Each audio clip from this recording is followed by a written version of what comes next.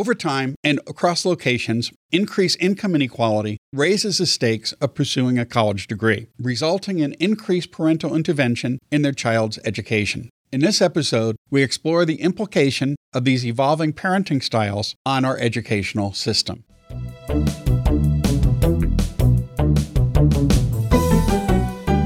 Thanks for joining us for T for Teaching, an informal discussion of innovative and effective practices in teaching and learning. This podcast series is hosted by John Kane, an economist, and Rebecca Mushtare, a graphic designer. Together we run the Center for Excellence in Learning and Teaching at the State University of New York at Oswego.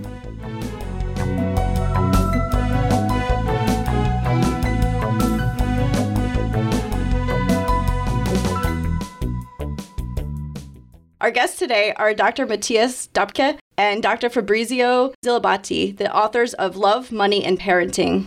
Matthias is professor of economics at Northwestern University, and Fabrizio is the Tuntex Professor of International and Development Economics at Yale University. Welcome. Welcome. Thank you. Thank you for having us. We're really pleased to have you here. Our teas today are either of you drinking tea? Not right now. Not really, no. I'm drinking English afternoon. Very good. And I'm drinking cranberry blood orange. It's a black tea. We've invited you here to discuss love, money, and parenting. In this book, you use economics to explain differences across countries and across time in how we raise our children. How did this book come about? Well, this is a book that comes from our research. For many years, we've been interested in understanding what's going on inside the families, interaction in society, the cultural processes as determinant of economic development. But this is also a book that comes from our personal experience as parents. We have been moving around many countries. Profession has, for instance, led me first to London, where I took my PhD. Then from there, I was here in Spain. I moved to Sweden. I stayed for 8 years, back to the UK in between, and then in Switzerland. My daughter was actually born in Sweden and has lived herself in many countries. And eventually, I have moved to the United States while my daughter stayed in Switzerland. So both the parent and more generally as a person, I have been in contact with many parenting cultures. And Matthias? From my perspective also, it was a large part of the motivation was the contrast between my own childhood and what I was like as a parent. I grew up in the 1970s in a very relaxed time for parenting, where we had a few hours of school, we would go to lunch, and then in the afternoon and evenings, we could do pretty much whatever we wanted. It's a very freedom-oriented, independent childhood, which I greatly enjoyed. And so I expected that my own parenting many years later would be very similar to that. And it turned out to be completely different. So we are now much more involved parents than my own parents had been. And so a lot of the motivation from the personal side comes from reflecting about the reasons why the parenting we do now in the society we live in today turned out to be so different from what we were used to as children. If I can add something to that, Matthias has emphasized the contrast between our own childhood and our own parenthood. There is also a lot of contrast between parenting culture in different countries. And every time I've moved, big cultural shock. We live in a world that, especially in moving around industrialized countries, you would expect the difference not to be so large.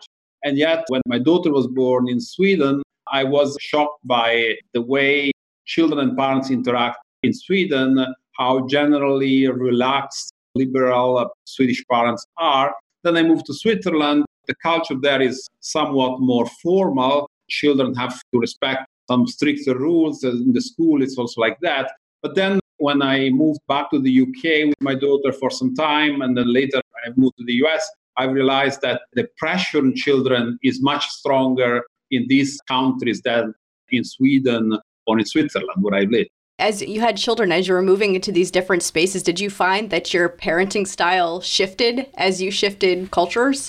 Yeah, to some extent it has. I mean, it's hard not to adapt somehow because to some extent the way other parents behave and expect you to behave affects you as a parent. At the same time, of course, I was bringing with me my own culture and way of thinking. So sometimes that led to some little cultural clash. I remember when I decided that it was a good idea for my daughter to start school at 6, which is unusually early for Sweden, where kids start at 7. I had some discussion with the teachers and the officers, because they weren't so sure this would be a good idea. And I guess part of the reason why is somehow I compromised with the local culture, but I also kept my own perspective, is because I've never been sure in which country I would eventually live and my daughter would eventually live. So I kept behaving perhaps more like an international parent than as a parent that lives and grows children in a particular place. And somehow what we argued in the book is that we parents, adjust the way we do parenting to the type of society we expect our children to live in. So I was in Sweden, but I was never thinking perhaps I would stay for good there. So moving on just from school, another example of the ways in which parenting has got more intensive is that now there's a lot more supervision for children. In the United States, it's now rare to see children just walk on their own to school. And in my own parenting, we really do adjust to this when we move back and forth between the US and Europe. So when I'm at home in Evanston, we don't really let our kids go out on their own to the playground or to go to friends. And to some extent, that's a reaction to the environment because nobody else is doing it. If I were to send my kids to the street, they would be the only ones there. There's not much for them to do. And because nobody else is doing it, and because I think by law, you're not supposed to leave kids alone at all until age 14, it would be maybe even risky to do that. Maybe the police would pick them up if they're called by somebody. But then when we go to my parents' house in Germany in the summer, it's a different culture. There's lots of kids on the streets. And so we just tell the 8-year-old, just go out and do whatever you want and just come back when you're done playing with your friends. So there's also this quite direct feedback from what other parents do, what other kids do, to what your own constraints are. That's one of the examples of how the environment affects what parents do. But of course, we think that this economic dimension, which affects education first and foremost, is the most important one. In terms of economics, you use economic analysis throughout the book, or at least a general economic approach to analyzing these issues. Maybe you could talk a little bit about what you assume motivates parents in terms of their incentives and also the constraints that are faced. And you've already mentioned the constraints a little bit here.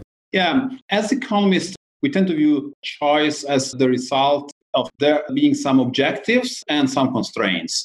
So we think that parenting also obeys this general law. When people think of economics, they tend to think of decision involving financial aspects. But actually, this is not what we think is the most salient aspect of parenting decisions. So when it comes to objectives in particular, we think that the parents love their children and they want them to be happy human beings, as happy and as successful as possible in the type of society where they live. So we don't think that only economic factors matter, but we do think that economic factors to some extent influence choice, and more so in societies where economic inequality is more pronounced. So if you are, for instance, in a society where you study, how successful you are in education matters, but not tremendously so, which could be a description of the time in which we were born, well, then parents would tend to be more relaxed and maybe emphasize more happy interaction with other children,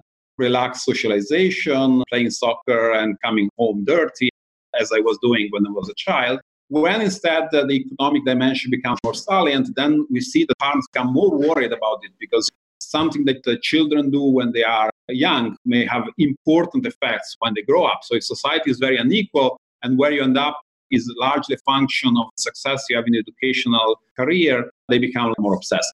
Now, constraints are also very important. Some constraints are, of course, of financial nature. So if schools are expensive, parents have to figure out if they can afford, or they have to save, or they have to borrow in order to be able to send their children to school. But there are also other constraints. There may be some type of cognitive constraints. So parents themselves having education may imply that they are better at handling some situation. They have more social skills through which they can influence their children's way of thinking. And the entire structure of the family matters. So if there is only one person in the family that works, there is shortage of time to spend with children. If there is good institutional support, like I had in Sweden in the form of high-quality daycare, that makes it easier somehow for family to handle, especially for families that don't receive help from outside, or for families where there is only one person earning or just one person in the family, like single parent situation. This is all the set of constraints and the set of objectives, love and concern for the children. How much weight is put on economic consideration largely depends on the environment where a family grows children. In your book, you talk about 3 different parenting styles. Can you talk a little bit about each of those styles and what kind of environments they tend to evolve in? So the three parenting styles we discussed, these are styles that come from developmental psychology. So some archetypes that have been discovered in a different field that we examine from the economic perspective. And so the three styles are the permissive parenting style, where you give kids a lot of freedom. There's the authoritarian parenting style, where you prescribe particular choices and expect obedience from the children.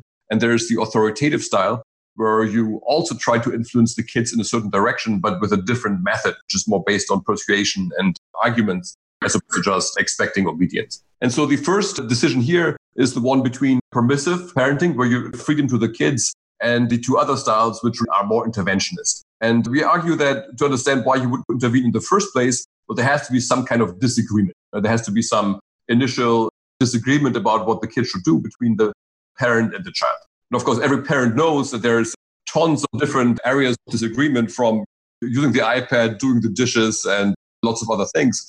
But what we argue in the book is that perhaps the most important one is one that has to do with patience and valuing the future versus the present. So I think most parents would wish on the margin that their kids would think a little bit more about long-run consequences, about the value of studying or the value of not getting into trouble, whereas the kids on the margin perhaps think a bit more about enjoying the present, just having fun right now. So there's this tension between, should I spend time for investing in the future, preparing myself, or just enjoying this moment?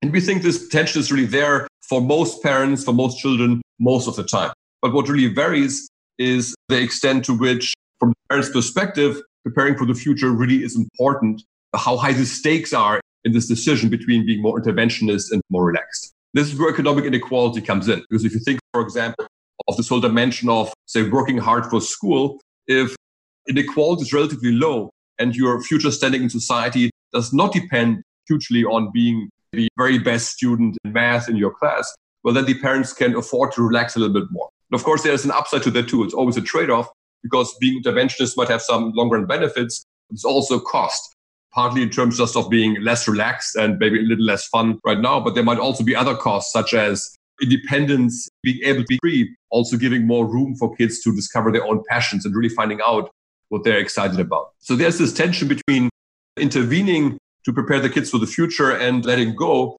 and inequality drives that basic choice. So this kind of tells us why permissive or why interventionist, and then other trade-offs determine in which particular way you may want to intervene.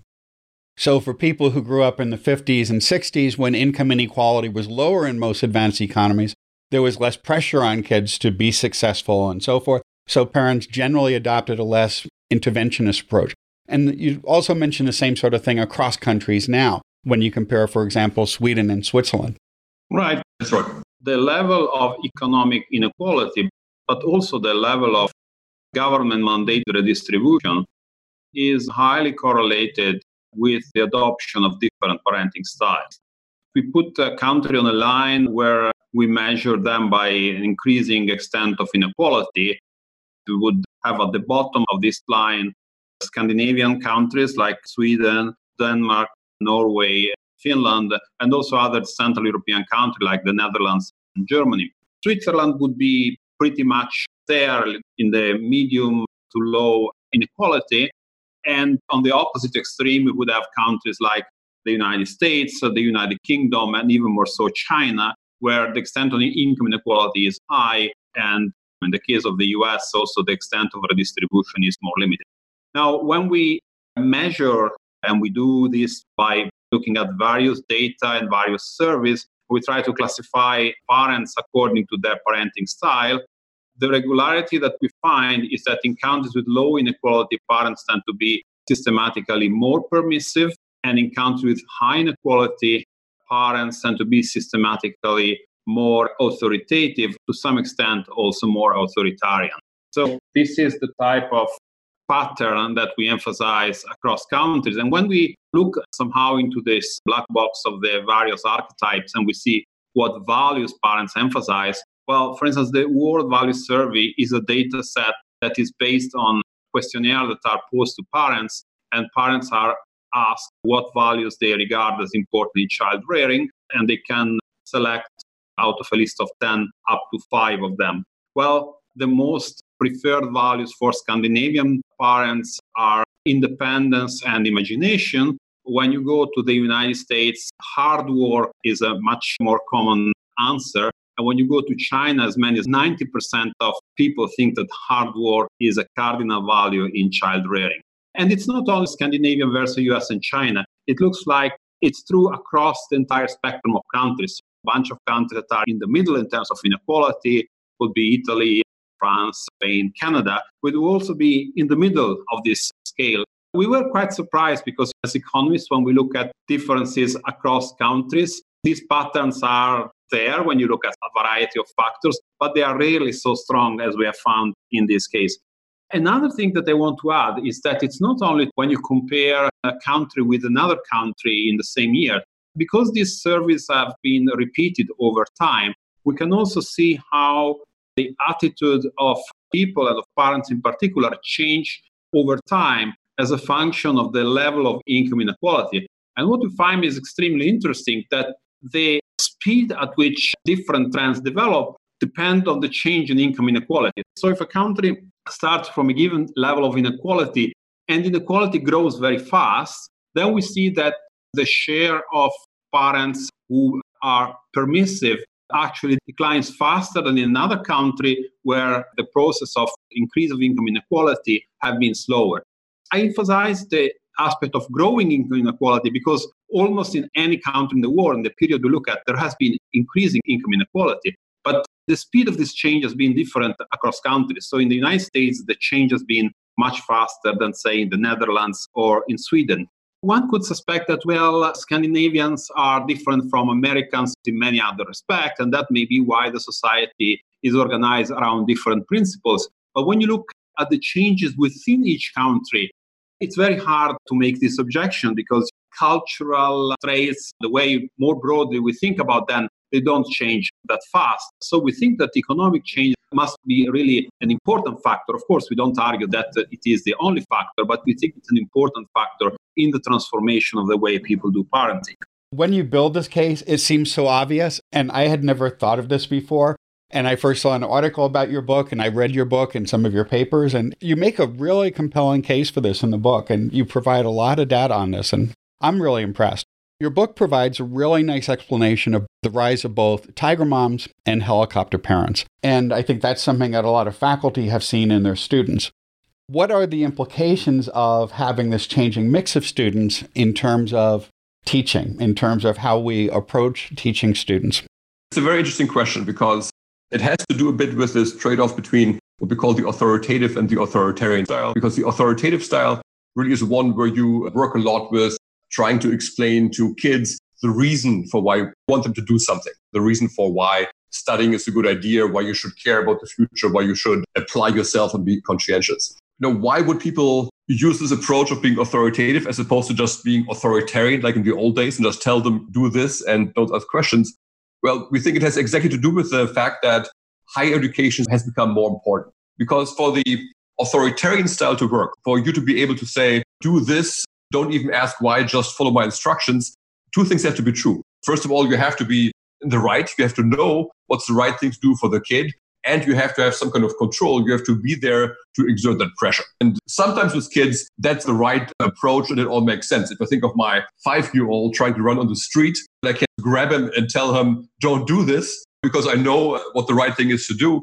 And I have the control to immediately impose this decision on him without going to long argument why it's a good idea or to be run over by a car. And nowadays, the bigger conflicts are about other stuff, are about getting education and kind of getting ahead in life. And for that, college education becomes more and more important. You mentioned the shift from more authoritarian parents in earlier generations, going back for centuries, to more authoritative parents, where you're more likely to invest more time in teaching students and spending more time with them. And I think some of that has been mirrored in how college teaching has been changing. If we go back to when I started teaching sometime last century, it was really common for the instructor just to stand on the stage and lecture. And now we do much more with active learning. And we also spend much more time with our students, I think, or at least in general, there's been a shift to much more time-intensive instruction. and also much more focus on explaining why we do things the way we do. I think that mirrors the change that we've been seeing in terms of parenting as well, because students now expect to know why they're doing something in ways that wasn't true when I was a student. That's right.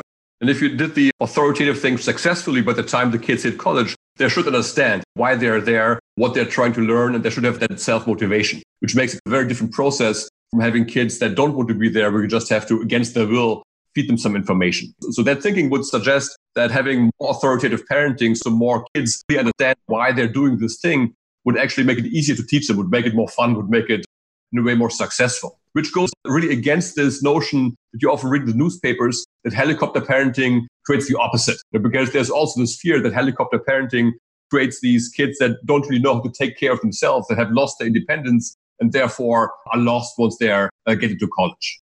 If you look at the data, of course, those cases do exist. I'm sure there's some parents who really do overparent, if you want to use that term, and where the kids do have some trouble adjusting to adulthood once college comes along.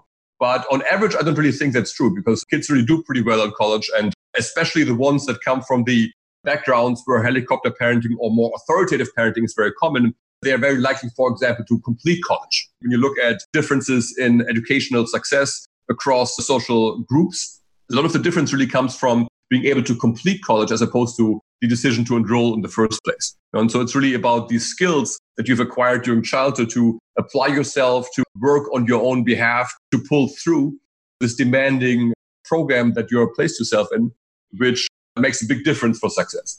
And so authoritative parenting, if done right, should actually help kids with that. So if I may add something on this, by having changed countries so often, I have seen probably more of the cross-country variation. I don't know how teaching was done at Yale 20 years ago, but I wasn't there. But I can say something. In Sweden, there is this very strong element of independence. This is a very cardinal value in parenting.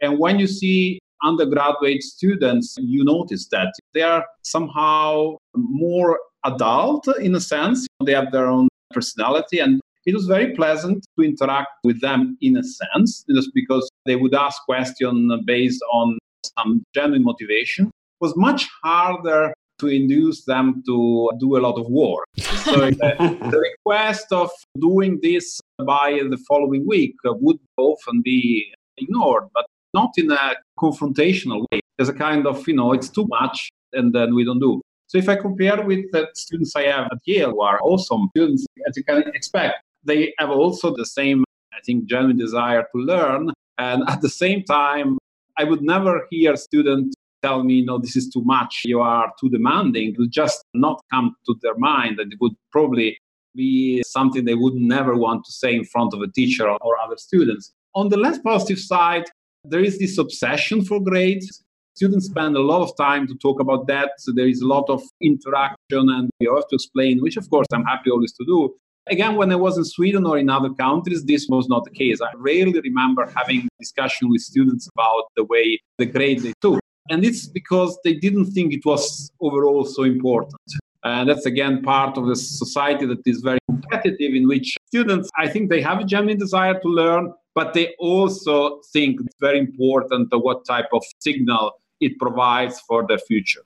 I've also seen this a bit in my classes with international students. Korean students, for example, appear to be used to a more authoritarian type of instruction, where it's generally lecture-based, and they tend to be very uncomfortable in questioning the teacher or challenging concepts.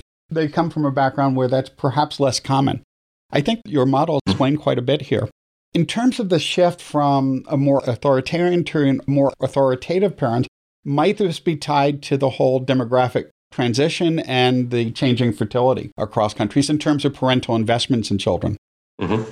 So we generally think that the most important reason for more prevalent authoritative parenting, the decline of authoritarian parenting, is that the key decisions children are expected to make now take place relatively late. Think back to 200 years ago. Kids would be living with their parents. There would be no school. And so kids would be under the control of their parents all the time. And they would probably also adopt the same occupation their parent was. Most children of farmers would also be in agriculture. So the parents really would know what they have to know. So you would be in an environment where the parents know what the kids need to know. They can teach them directly, and they have the control. That makes being authoritarian very easy. So what has changed is that now most important decisions for kids take place outside of the home, in school, later in university. So in a way, kind of functioning on your own, having the right values on your own is more important.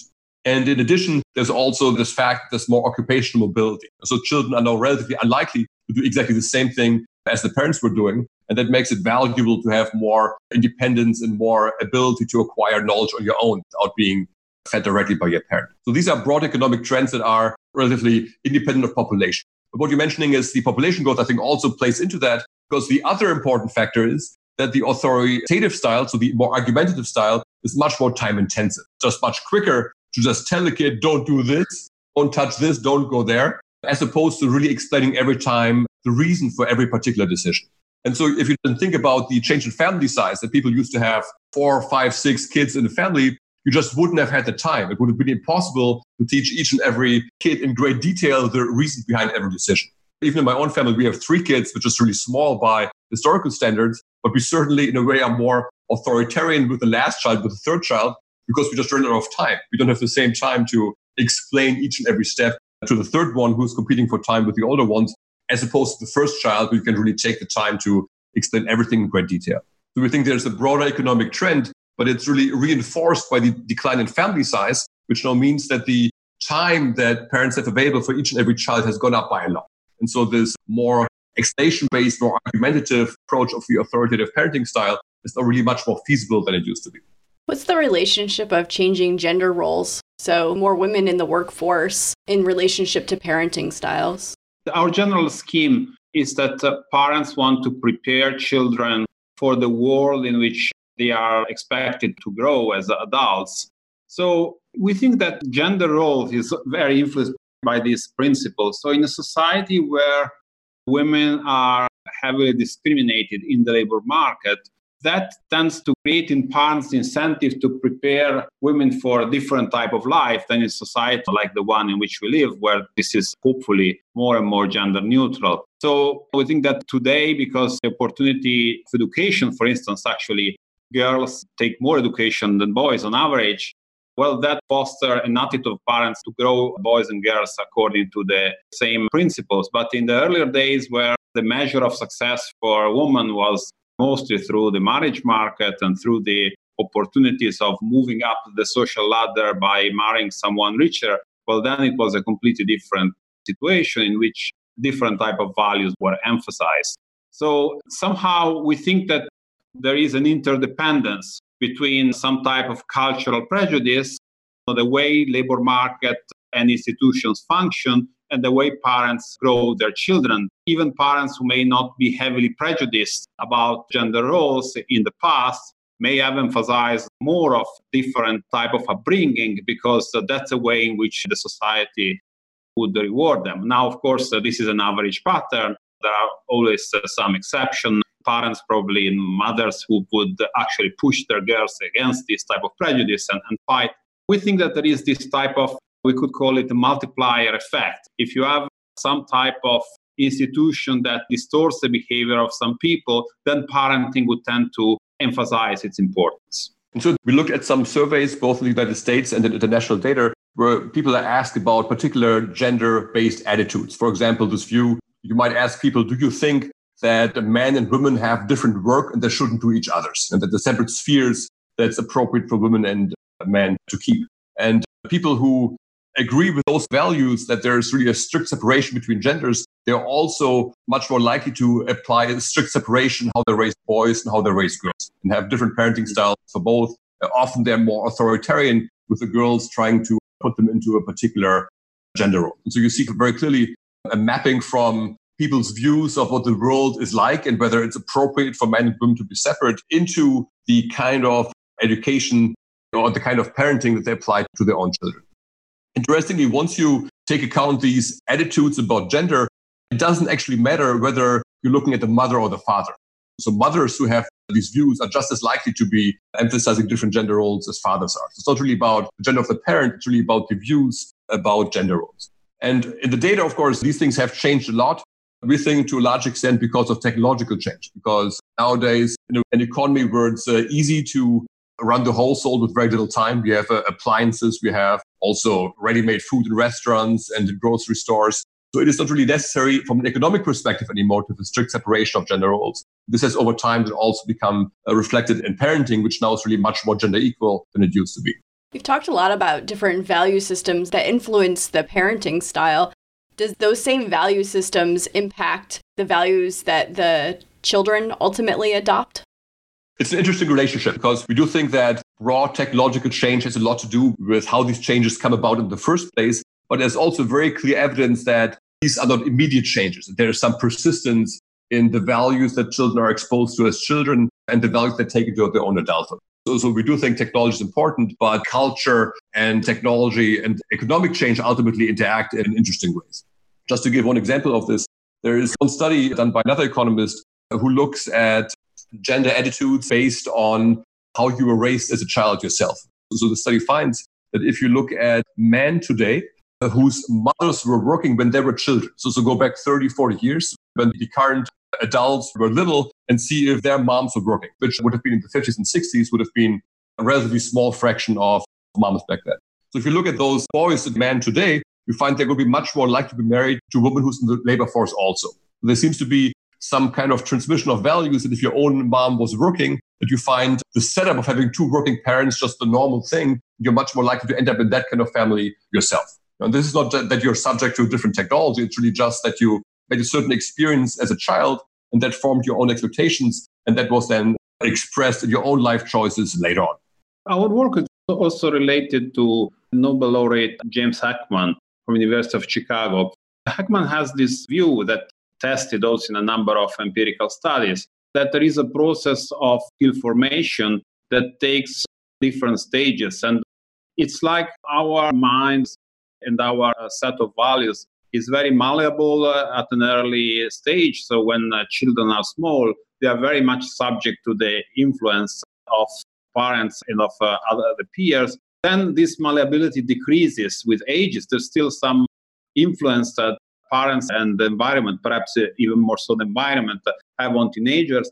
And then somehow the set of cognitive and non-cognitive skills becomes more or less fixed when a person reaches 16, 17 years.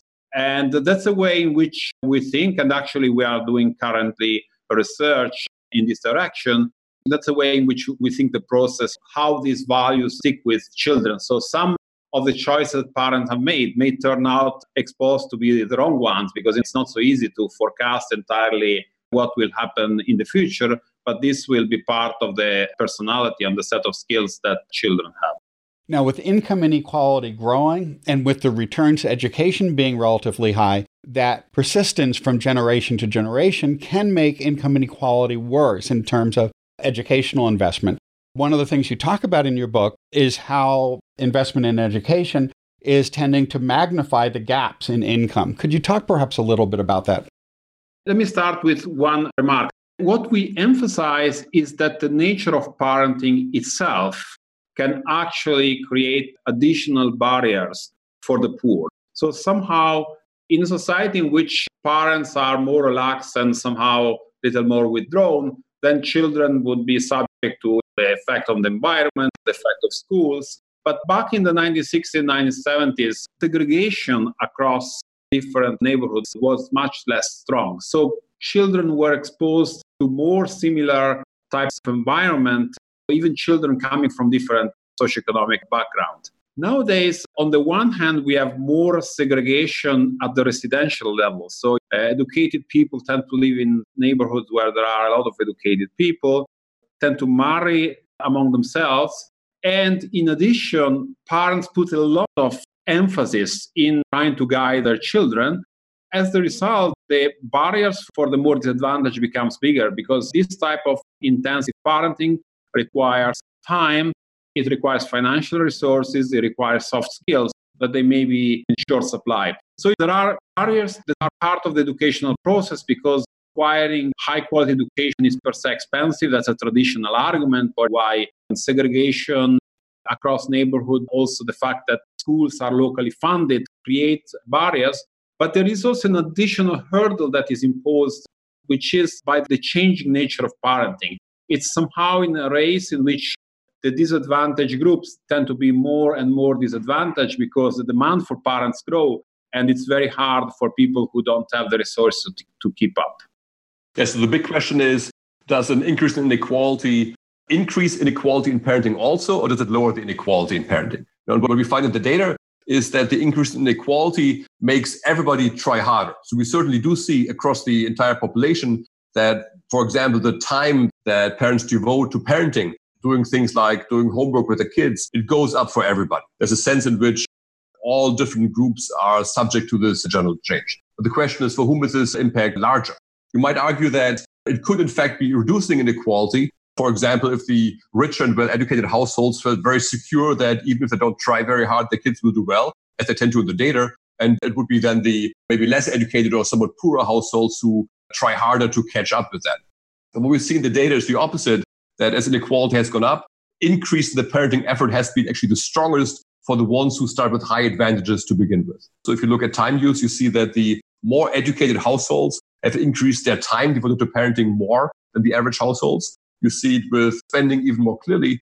Spending on parenting tasks, including spending on extracurricular activities, on private school, on tutoring, those have gone up a little bit for everybody, but much faster for the richer households. So the data is very clear that the increase in inequality has increased inequality in parenting also. I think to a large extent for the reasons that Fabrizio mentions, that rising inequality has made constraints more binding for those who have less to begin with. And this is where the concern for the evolution of inequality comes into play, because if inequality in parenting goes up, that means for the next generation, difference will be even larger. So if you look at parenting 25 years from now, when today's kids are going to be the parents, the differences in starting conditions for that generation will be amplified compared to what we have today. So this really creates this risk of a spiral where higher inequality breeds more inequality in parenting, and more inequality in parenting breeds more inequality in starting conditions down the road. If we'd like to see a society where everyone had more equal opportunity to rise in the income distribution, what could we do to provide more equal opportunities for all children in society in terms of changing the structure of education? So there's really a lot of different angles you could start, but I think there's two that are the most important ones. The first angle is the one of early childhood education, because we have learned from other research. Fabrizio already mentioned Nobel laureate Jim Heckman and his co-authors who have done a lot of work on this.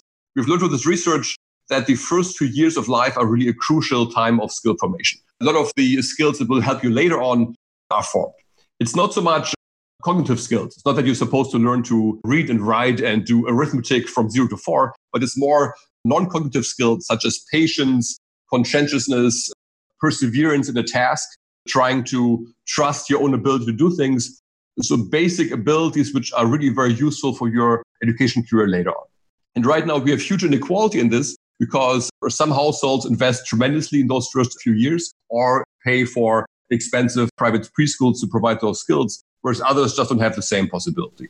And so providing more equal and perhaps free access to a high quality early education, I think would be the most important single thing you could do to lower inequality. And by the way, we talked a lot about international evidence. We do see that countries that have lower inequality in parenting and then income inequality overall, such as Scandinavia, such as Netherlands, Belgium, France, they do have this infrastructure.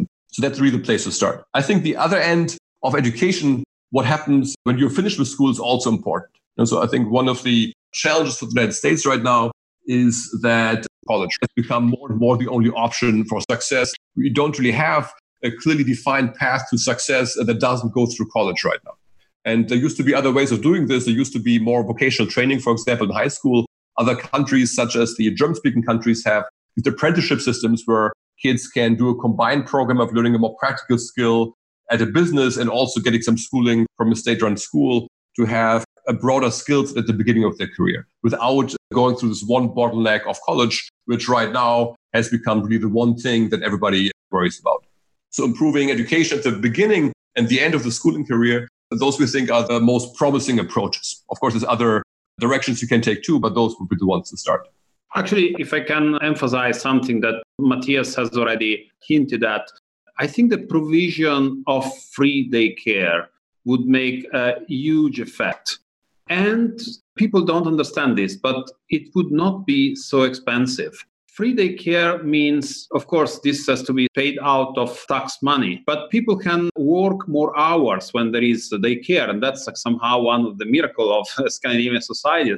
And that creates tax revenue. So people are going to pay for large part of the service. So it's not so expensive as many times American voters perceive it. It's feasible, it's reasonable, and it's also possible to provide a high quality service that satisfies and serves a very large constituency of society. So when we were in Sweden, my daughter was in preschool, we found that the quality of that service extremely good. Then we moved to London, where this is provided on a private basis. And so we had to spend a lot of money, but we searched for something that was referenced to us as the absolute top quality place or one of those. And we did not find that the quality of the service was higher. And one of the things that is important that happens in daycare, actually, I presented the book yesterday here in Norway, and that was the subject of a lengthy discussion. And people were telling me, well, all these activities that you talk about that parents do with their small children, bringing them here and to a place or another, well, to a large extent are provided in our daycare centers. And so parents at that point do not feel the responsibility for that because they know they are provided. Now, this sometimes sounds a little suspicious to Americans. Why should people not have the possibility to choose? Of course, they can always complement that with activities of their own choice. But somehow it's also a very strong mechanism of equalizing opportunities. Because if it turns out that instead of doing it in the public daycare, I do things in some type of private club, well, that private club will only be accessible to certain people and not to other people. And so this is a way in which opportunities are strongly equalized. And again, not at a very high financial cost for society overall. Other types of intervention at a later age are also useful, but they are, comparatively speaking, more expensive. So I think that this would be something where it would be very important to open a debate in American society and understanding that this can be done without having a huge blow on the tax costs for taxpayers. It seems like it could be a really valuable opportunity to help develop a growth mindset in kids because it would happen really early on, which would give them an advantage because they wouldn't see themselves as having a fixed limitation on skill sets or possibilities. They might troubleshoot better. They might be more imaginative in solutions and things like that. I could see a lot of power in doing that, especially as someone who has a toddler in daycare right now. Right. So as a parent of a small child, I'm always wondering, where's the trend of parenting going? Where should I be at? What should I be doing? Well, in this book, some parents may find this disappointing, but I hope not too much. We don't try to teach parents to do good parenting, but we're trying to understand how parents behave. I think along the way, one can also learn some lessons. In many cases, we ourselves behave in a certain way because that's a common norm, and we don't think much about it. We think that economic factors first affect those norms, but perhaps there are ways in which we can slightly deviate from the norms. And in terms of recommendation, I would say there is an element of rationality in these trends. Perhaps there is also an element of frenzy. And I think that probably the same results sometimes can be achieved with being intensive parents, but avoiding the excesses of stress that in the end sometimes may end up into disappointments. I heard a story of someone I don't know personally, but it was relayed to me that someone was reading the book of a child who did extremely well in high school. And at some point, after getting admission in some of the top universities, he decided to drop out from one of those places and to move to a less ambitious one because he felt so stressed after so many years of intensity in high school that in the end this was too much. So I think that somehow taking a break every now and then, it's a good idea. Now, where is more generally parenting heading for the future? It's a question that we also address in the book. We see the trend to growing inequality, it's actually continuing. And there are some new tendencies that we observed in the last 10 or 15 years that should perhaps be taken into account. So a lot of jobs that used to be relatively good jobs are disappearing. We expect the speed of automation, for instance, to increase. So somehow people perhaps should think about that. And it may not be so important which school one takes, but rather which major is chosen.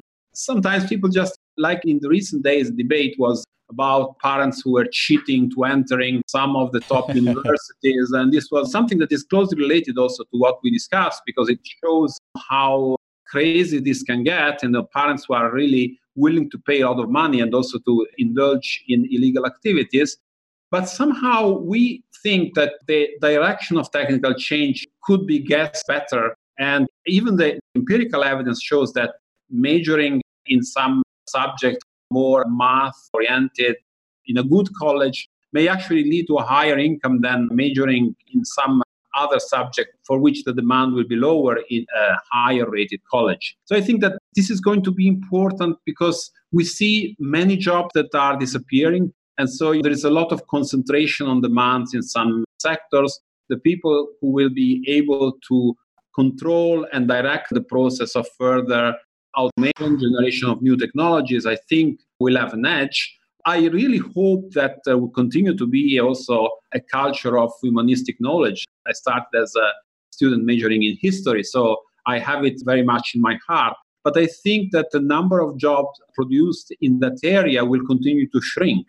So perhaps it would be better to have a few and very good historians rather than a large number of people who major in history, but then they have to take jobs that have nothing to do with what they learn through their formal education.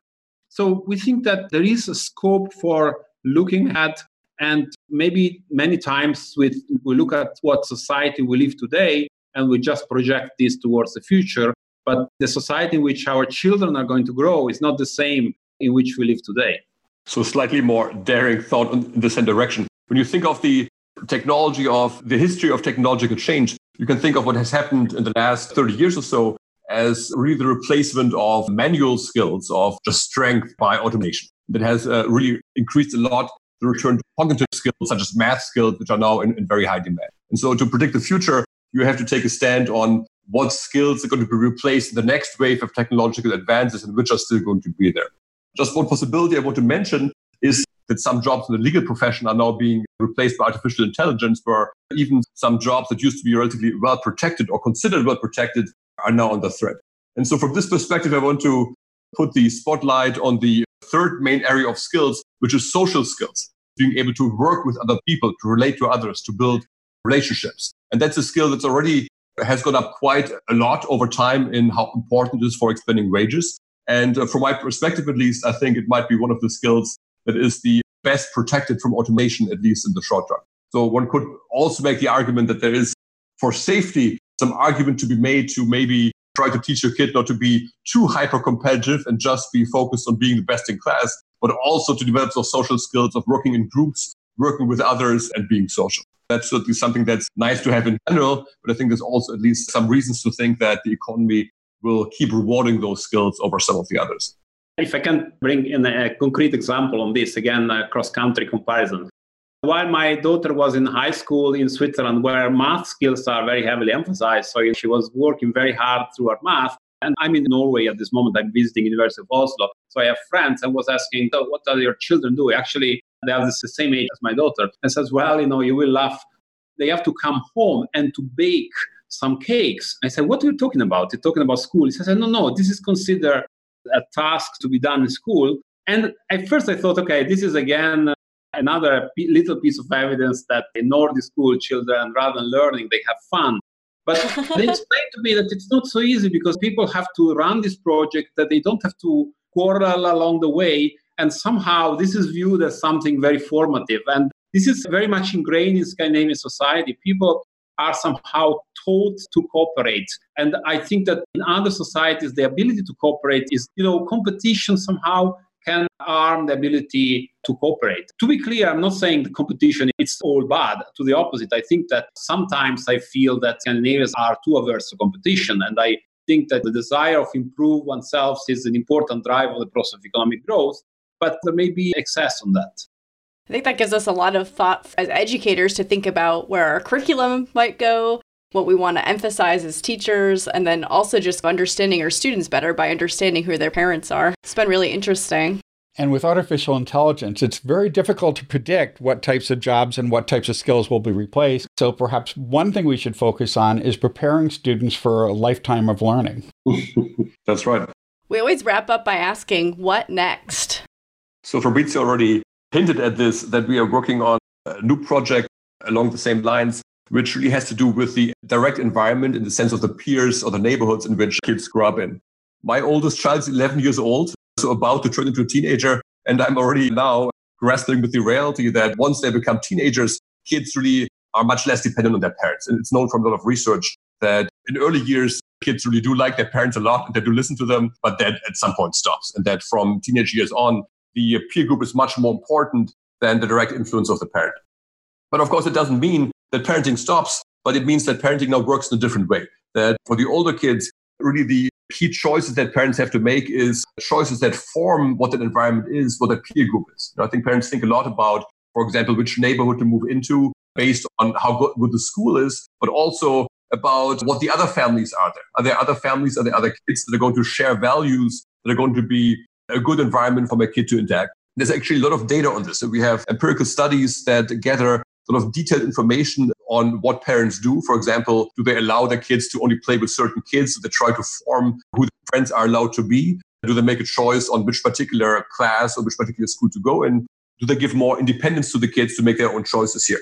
And we have also information in these same data sets on who these peers are. Are they in trouble? What are their grades? Are they going to be productive companions for these kids? And we see a lot of interactions, very interesting interactions there between what the peer group is like and how the parents interact. So I think for understanding how parenting evolves from the early years to the teenage years, really understanding how parents work to shape the peer group and influence these other influences on their children, this is a key challenge for the economics of parenting, which we are trying to explore next.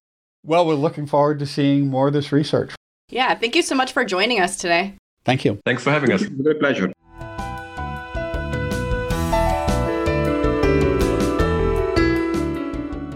If you've enjoyed this podcast, please subscribe and leave a review on iTunes or your favorite podcast service.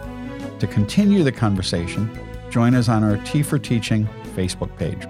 You can find show notes, transcripts, and other materials on teaforteaching.com. Music by Michael Gary Brewer. Editing assistance provided by Kim Fisher, Chris Wallace, Kelly Knight, Joseph Bandrew, Jacob Alverson, Brittany Jones, and Gabriella Perez.